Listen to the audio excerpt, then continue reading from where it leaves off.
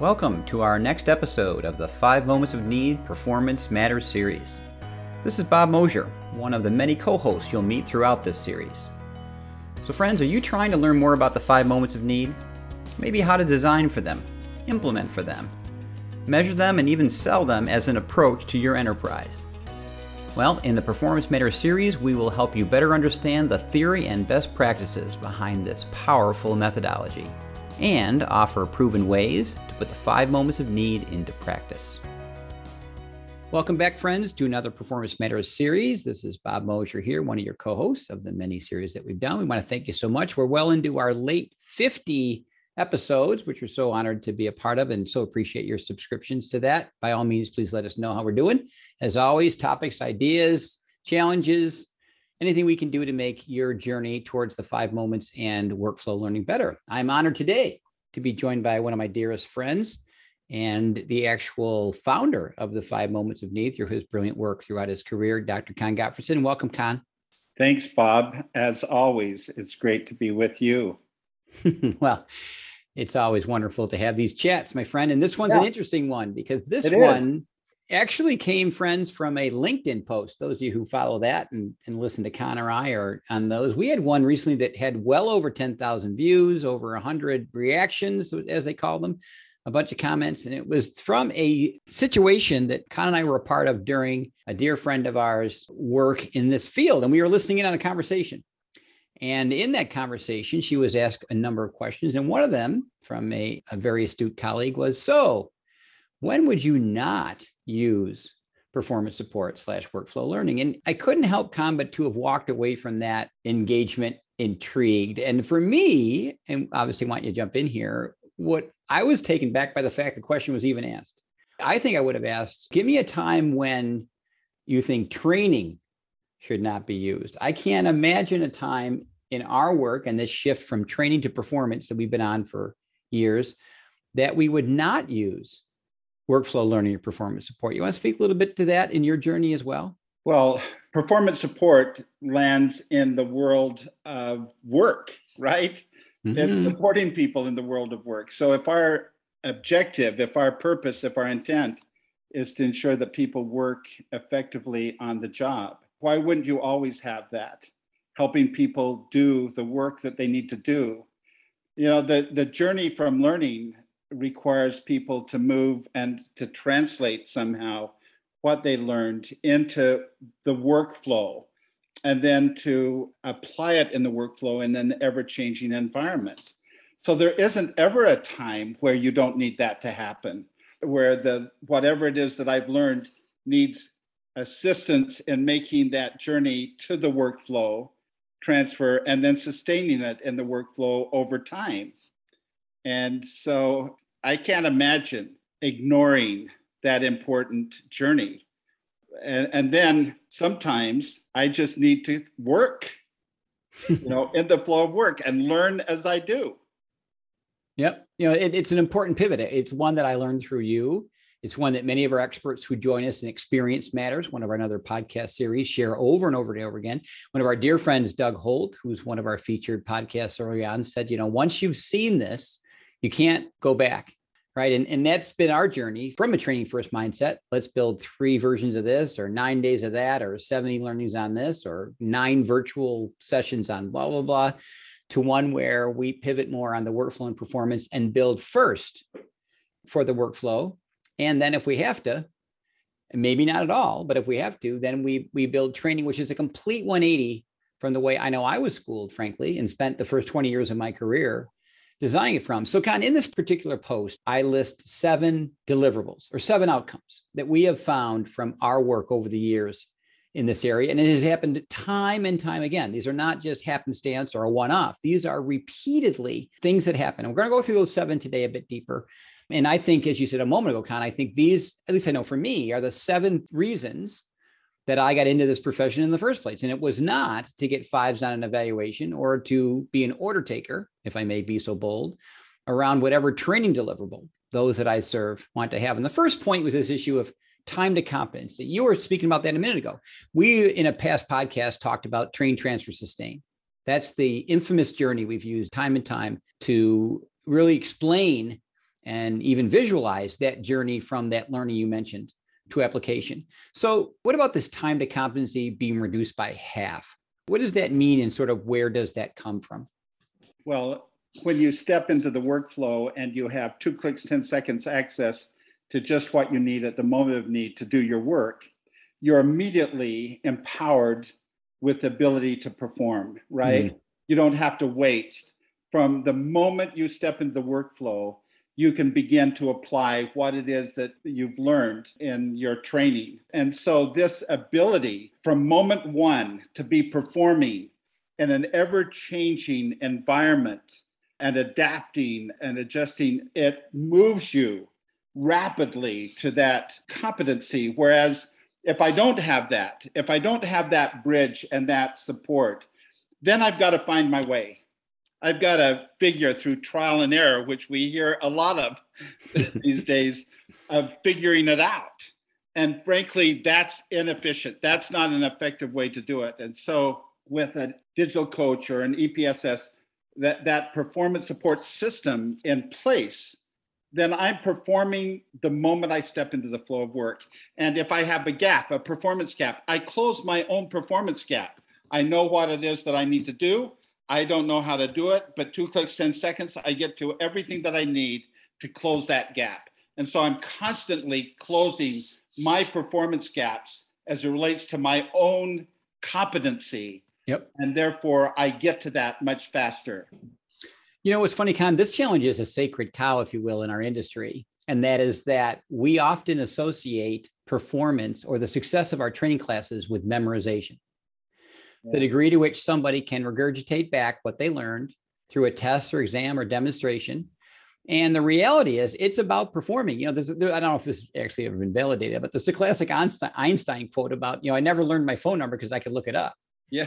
But the point here is, if the journey is truly performance, sometimes, in fact, a lot, we can guide a learner to doing before they ever really even internalize it. Oh, yeah. Before they even memorize it, before they even, quote unquote, learn it.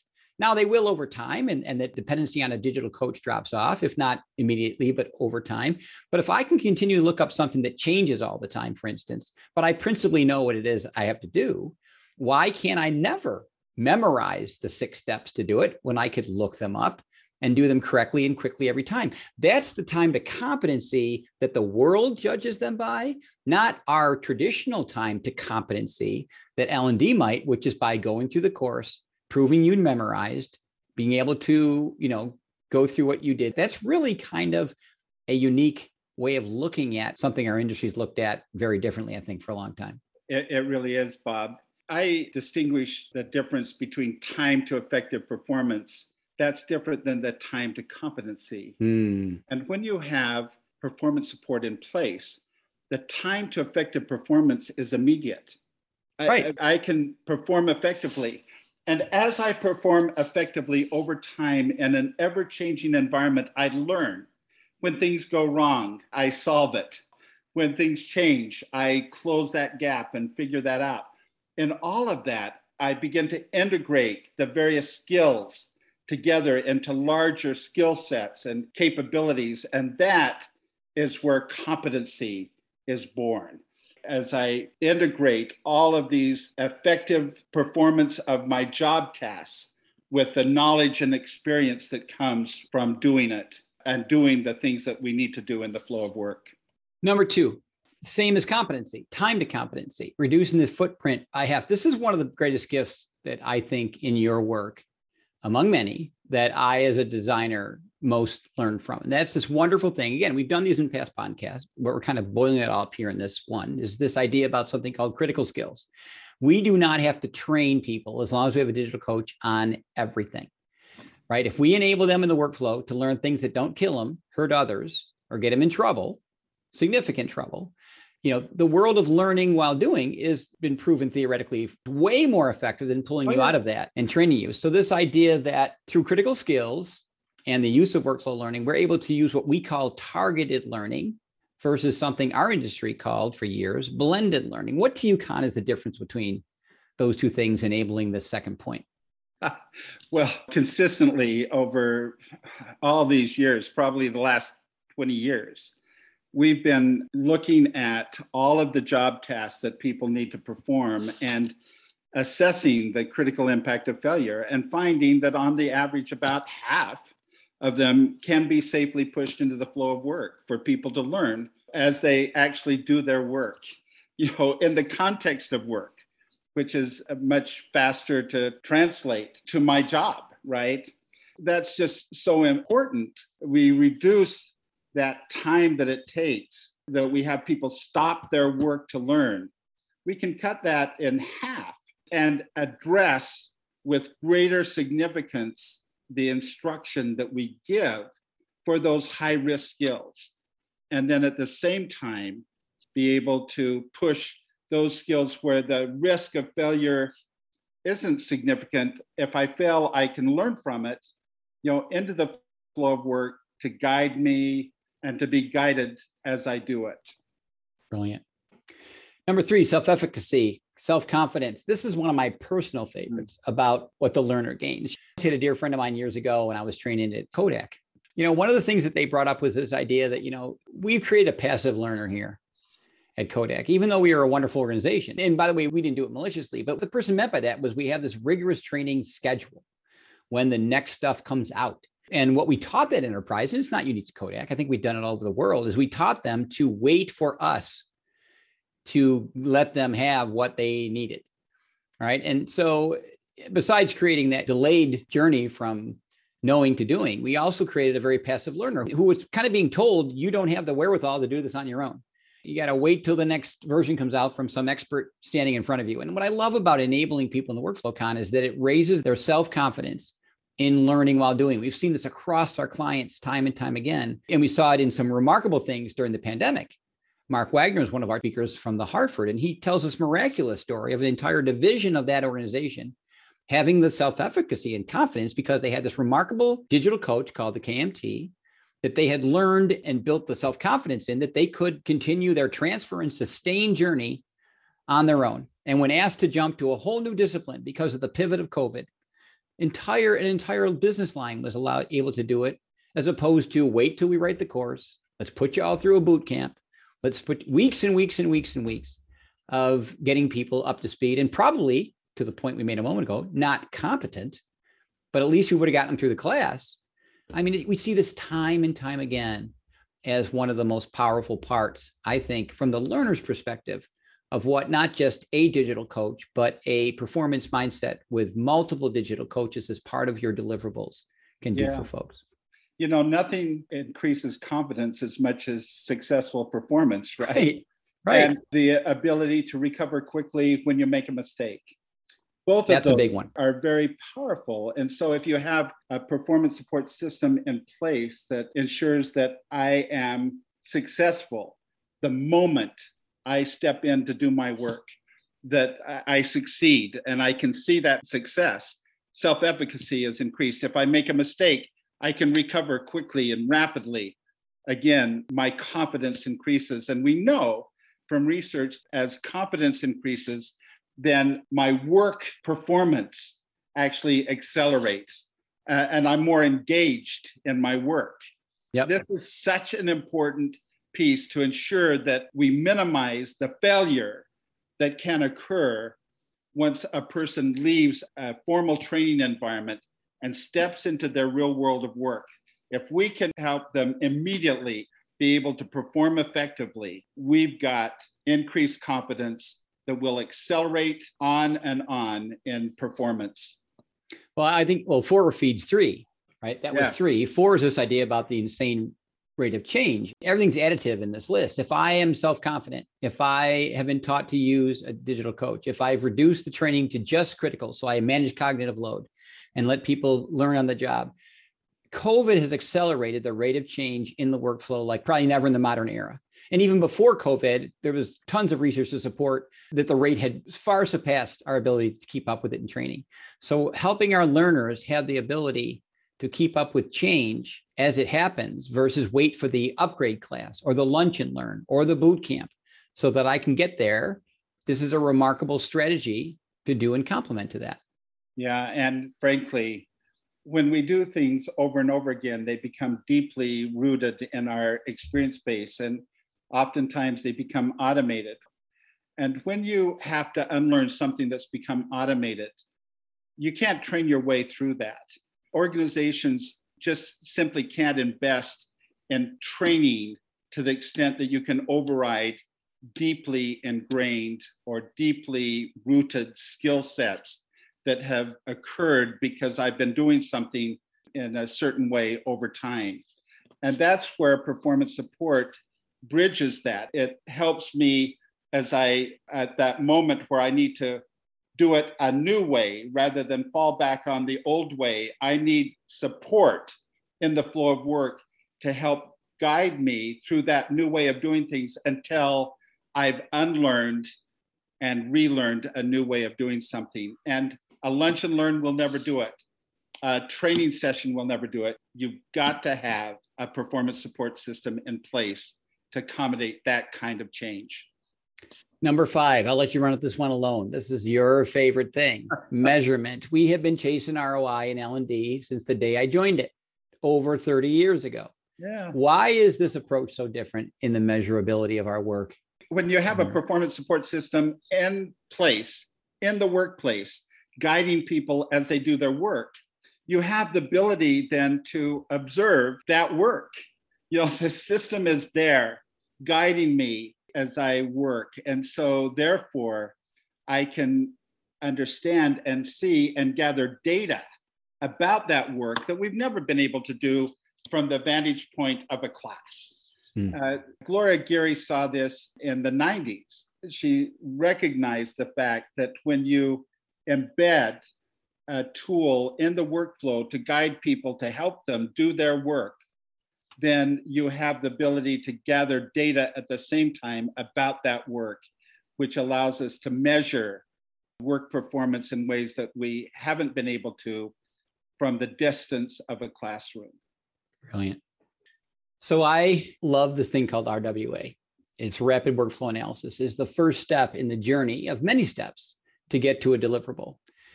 One thing we shared in a recent alumni call with our alumni from our class was that one of the insights gained from this process that really is, to us, it's just a step in the journey, but to many organizations in and of itself could be transformational alone. And that is that when you design for the workflow, you make the workflow, and I mean the real workflow, transparent. We help organizations see what's done by their workers, by their performers in the flow of work every day. Why has that been so different, Con, than in the past? Organizations say, well, I've done process analysis. I've even done workflow analysis. How is this different than how organizations may dismiss this topic and say, well, no, we've got that already?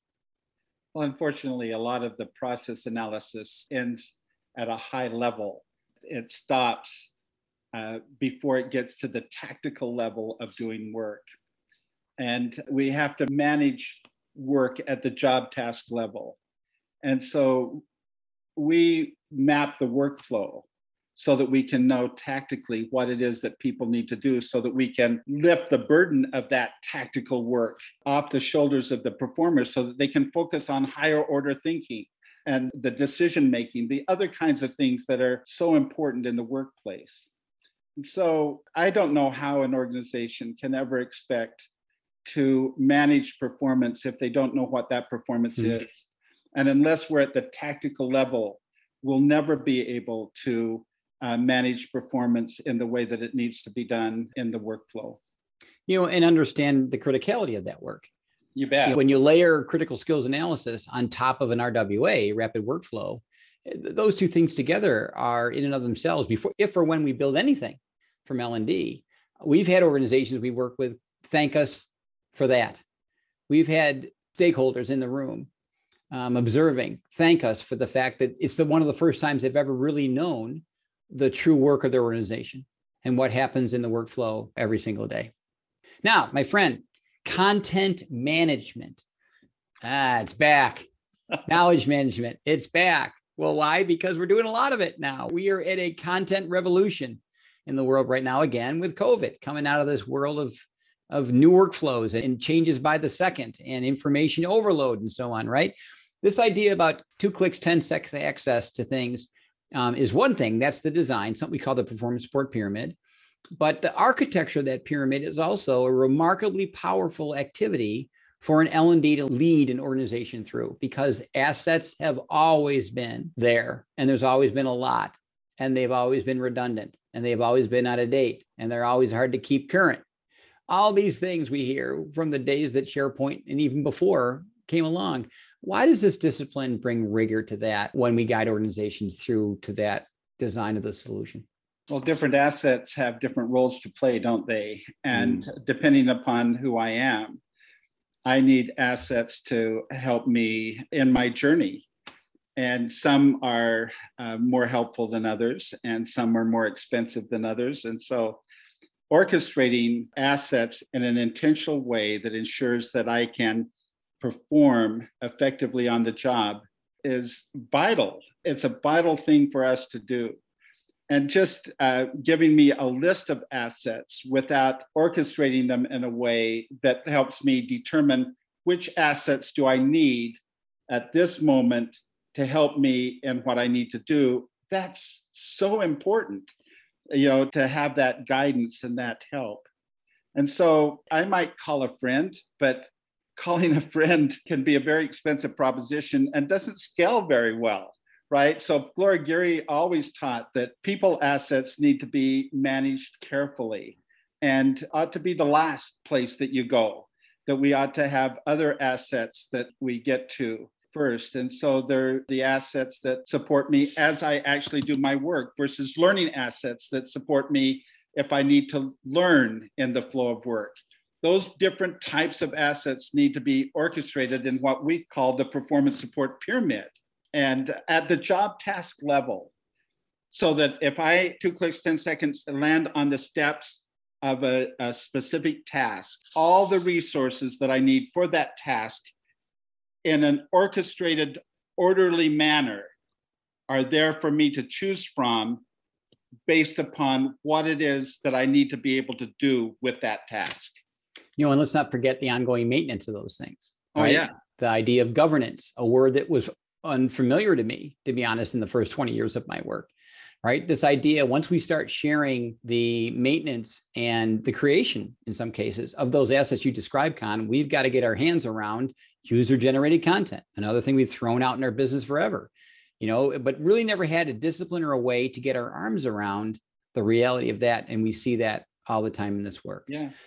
And all assets aren't as helpful, right? And so we can learn from the usage patterns of our performers, which assets have value more than others, all of which can be helpful.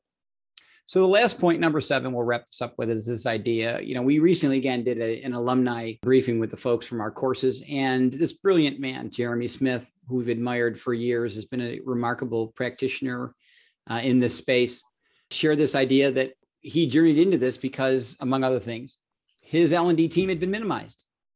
They had become order takers, that those 2 dreaded words that we hear all the time about us. When we've moved out of the performance zone and seen as those that support that and KPIs and other things we've talked about throughout this podcast, and have been seen as those people who downstream put a bow around things by making training. And what we've seen time and time again, Con, that when you shift from a training to a performance mindset and a deliverable, your involvement in the conversation, the things that you build, are seen way more strategic to organizations in the outcome and effectiveness of the performers than any deliverable in my lifetime we've ever built before. So this idea of becoming strategic, we've been wanting a seat at the table for years. I've heard that said from podiums and conferences for 20 years. But the journey to getting there and earning it is another matter. And not until I made the pivot to performance first and the 5 moments and the performance mindset, I was not allowing myself, let alone the enterprise, to see me in that way. How have you seen this with organizations over your years? Well, frontline managers have always been reluctant to give their people time to take an e-learning course or whatever. They're held accountable for the work that's getting done. So when you step in with a solution that lets them learn while they actually do their work, that supports them and ensures that they work effectively and efficiently, that removes wasted time from that work and helps them focus and get things done, It's all about getting the work done and getting it done right and the productivity of their people. And you readily earn the respect of frontline managers. And that then rolls up to key stakeholders who then all of a sudden see this support and this performance happening. And we're talking about ensuring that their people perform effectively in their work. That kind of conversation is a conversation that is appreciated by the business. It takes us out of the realm of, let's talk about learning and having your people stop their work to learn, to how do we help you enable your people to do the things that you need them to do. Very different. Everything we talked about has led to that final bullet.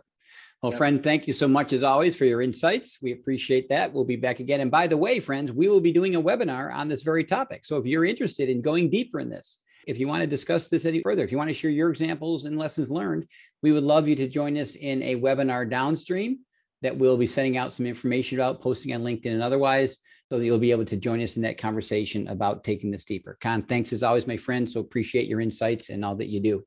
Thanks, Bob. Be well, friends. Take care. Well, that's it for this episode of the 5 Moments of Need Performance Matters series. We look forward to future conversations around how to best put the 5 moments of need into practice. We welcome your feedback and can be reached on Twitter using my Twitter handle at BMOSH, as well as our 5 Moments of Need website, which is www.5momentsofneed.com. We hope you're finding these helpful and will subscribe to future episodes. Have a great day, friends.